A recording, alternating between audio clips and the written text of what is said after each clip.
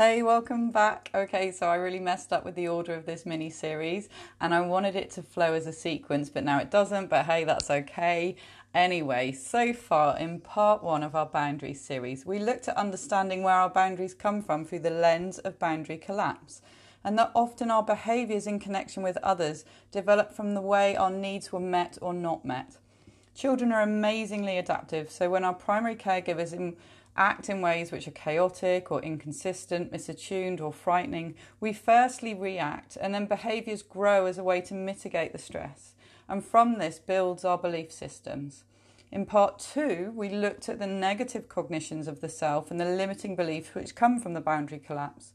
This might look like, if I don't do this, they'll be disappointed in me, therefore I'm a disappointment. So the person grows into maybe people-pleasing mode to continually try and alleviate this feeling of being a disappointment. Or it could be a feeling of rejection or abandonment is the core fear.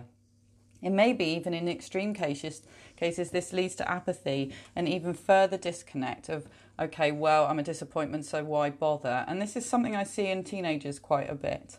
We see also with conditional parental love, what grows could be, I must do this to keep them happy. Therefore, my happiness is built on their happiness, and the limiting belief perhaps becomes, I'm not worthy of feeling my own happiness. Okay, so then I messed up the order of things, and in part three we looked at a sensory exercise to do to protect our energy and to give us felt sense of a boundary.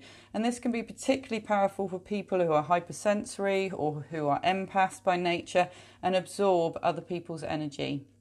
So anyway, in this one, part four, we're looking at identifying and flipping the limiting beliefs to help build a foundation of strong self-worth. And I really love this part because it comes with a certain amount of healthy defiance. Like, of course, I'm worthy of feeling my own happiness, or I am enough, or I am lovable. And it's really powerful to kind of feel this shift, and it's something I love to witness within my clients.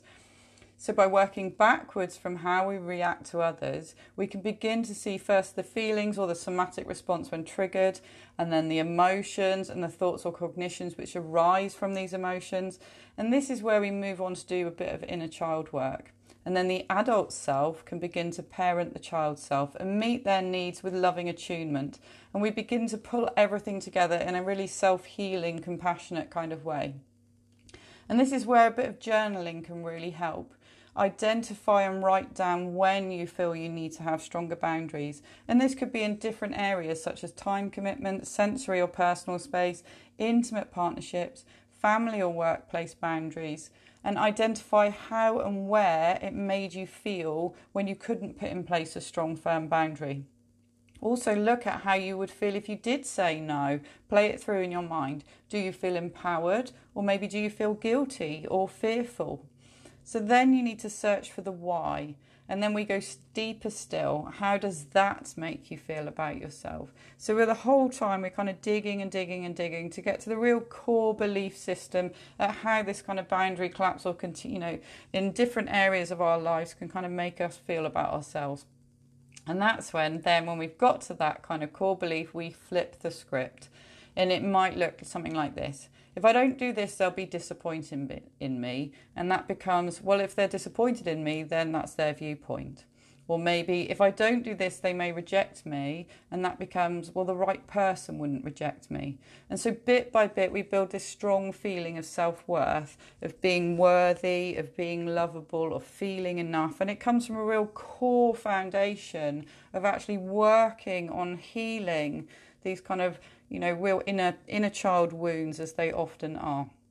So yeah, that was part four. Sorry for kind of muddling it all up and getting it the wrong way round. The last part of the boundary series, we're going to have a look at, how narcissism and codependency kind of interact with one another to kind of really sort of maybe brutalise or knock down even people that could have the strongest of boundaries, and just to sort of see how we can kind of disengage from that process. So anyway, I'll catch you up on the flip side. Cheers.